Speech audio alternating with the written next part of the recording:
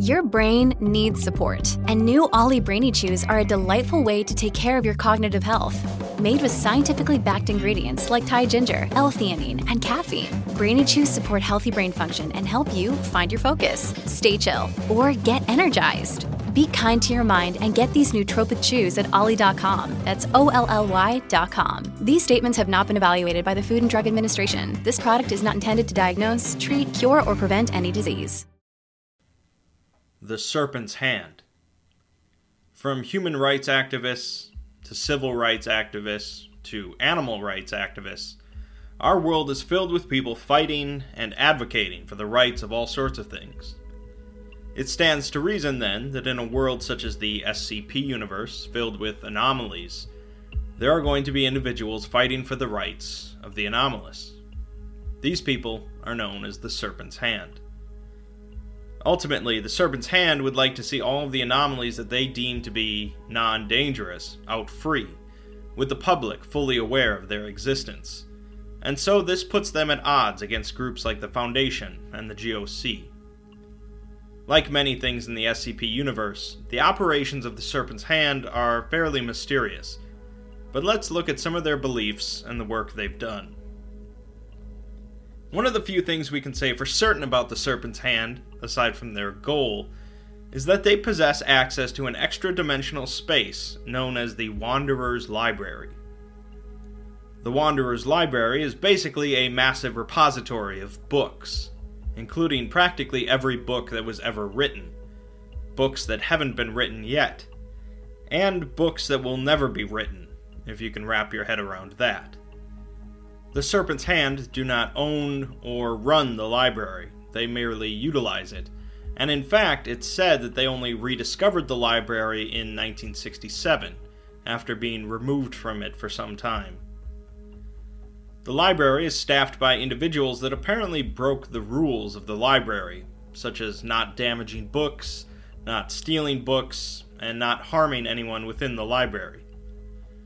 The archivists are connected to the desks in the main hall, and they instinctively know how to find every book within the library. They also handle the distribution of library cards, checking books out, and keeping track of who has borrowed which book. They possess no eyes and no legs, as they are directly connected to their chairs. Pages are the entities responsible for reshelving books in the library, possessing 6 to 10 arms, bowed legs, and squat bodies, making them excellent climbers. They spend most of their time climbing across the vast arrays of shelves located within the library. The docents act as library guides, taking visitors to find books, as well as acting as library security against both hostile intruders and rule violators. They have no mouths, and their left hand is replaced with a chain connected to an ever-burning lantern. The library is apparently entered through the use of multi-dimensional portals called ways, although their nature and number is pretty much unknown. Many entities utilize the library for various purposes, and the Serpent's Hand use it as a base of operations and general meeting place. Unlike many other groups within the SCP universe, the Serpent's Hand don't have a strict hierarchy or organization process. They function as more of a loose political movement than a proper organization, and so the group seems to be divided into a number of different smaller factions with differing ideologies and methods. All it takes to be a part of the Serpent's Hand is to simply consider yourself one of the Serpent's Hand. There's likely no central leader to the entire group, merely leaders of different cells and factions. An individual known as M is one of them, as well as another that goes by the initials LS. LS's identity is up for debate, but a leading theory is that she is actually the Black Queen, a title for the daughter of Dr. Gears, a noted Foundation researcher. The Black Queen is known to have access to the Wanderer's Library, and to hold a grudge against her father and the SCP Foundation. Additionally, it's believed that there are thousands of Black Queens across thousands of universes, and a number of them use the library as a meeting place, referring to each other as Little Sisters, or LS.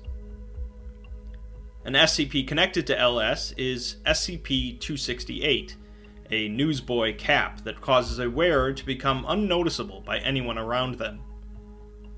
The wearer is generally completely ignored, and observers will be unable to recall any specific details about the wearer. If the wearer speaks or interacts physically with an observer, they will be noticed, but soon forgotten again. The effects seem to build upon a wearer, and if they wear it long enough, the effects strengthen and even linger after removing the hat.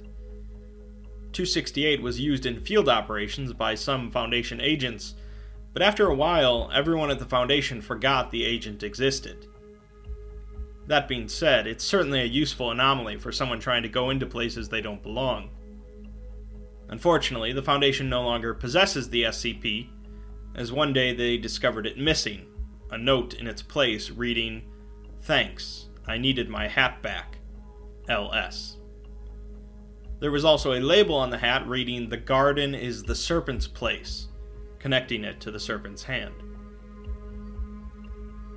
The Serpent's Hand don't exactly get along with most of the other paranormal groups acting in the SCP universe. They clash the most with the Global Occult Coalition, which they refer to as the Book Burners, due to the GOC's general policy of destroying the anomalous. The GOC have apparently launched at least one raid on the Wanderer's library, destroying part of it, and the GOC considers every Serpent's Hand member to be a high-level threat. The Serpent's Hand get along a little better with the SCP Foundation, which they refer to as the Jailers, although that's not saying much. The Serpent's Hand are fundamentally against the Foundation's policy of secrecy, and definitely object to their treatment and containment of harmless anomalies, but they do acknowledge that not every anomaly should be free.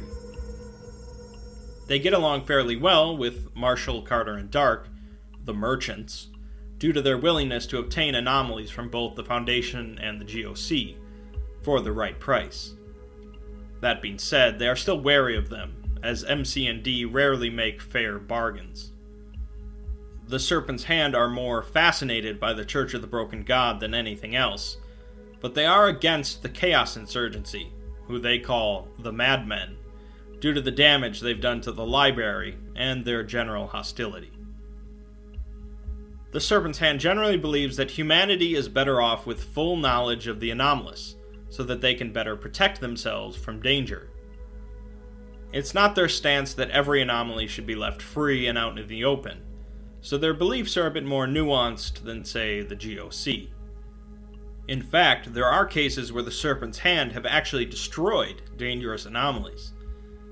SCP-407 was a song in an unidentified language sung by what seemed to be humans.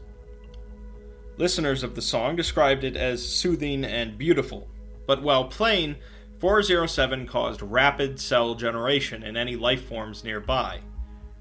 During the first minute, this only causes the subject to become much healthier, curing scarring, wounds, chronic diseases, brain and spinal cord injuries, and more. During the second and third minutes, subjects begin experiencing unnecessary unrestrained cell growth, as tumors and fat deposits begin covering their body. During the fourth minute, increased bacterial and fungal growth occurs, creating respiratory and digestive problems. Past 5 minutes, trace elements of plants or fungus, as well as any animal life present, begin to grow and replicate uncontrollably, often shaping into new organisms.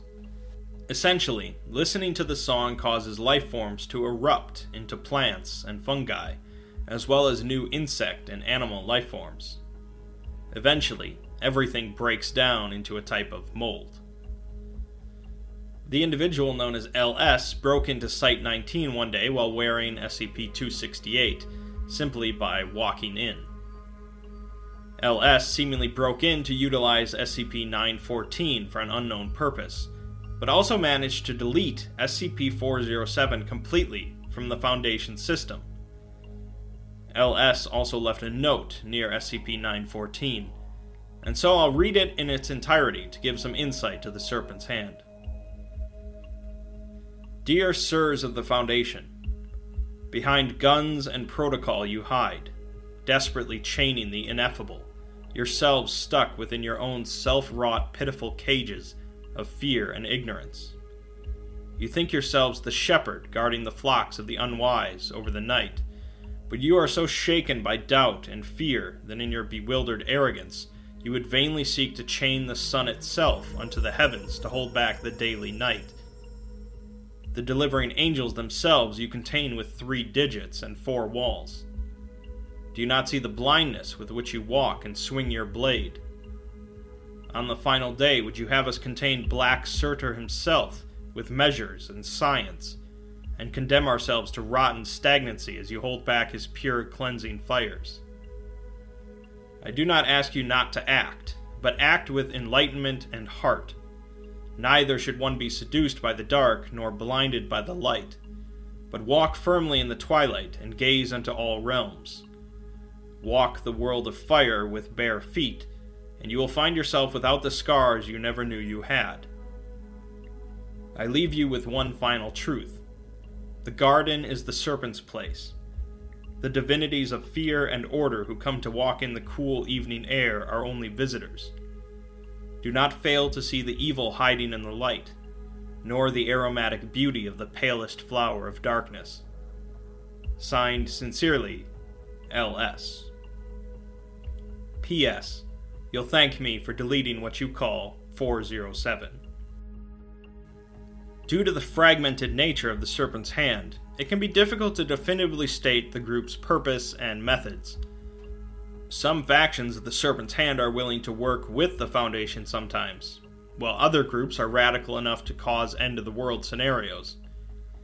Some of them are willing to destroy dangerous anomalies, while many others in the group are anomalies themselves. In general, though, the spread of knowledge of the paranormal is either their most important goal, or at least secrecy is of no concern of theirs, fully willing to expose the paranormal to the public. Some care more about the unfortunate treatment of harmless, sapient anomalies and risk their lives in attempts to free them. Perhaps the world at large would indeed be better off knowing about the anomalous. Or perhaps the world would plunge into chaos. Either way, the members of the Serpent's Hand are determined to spread the word.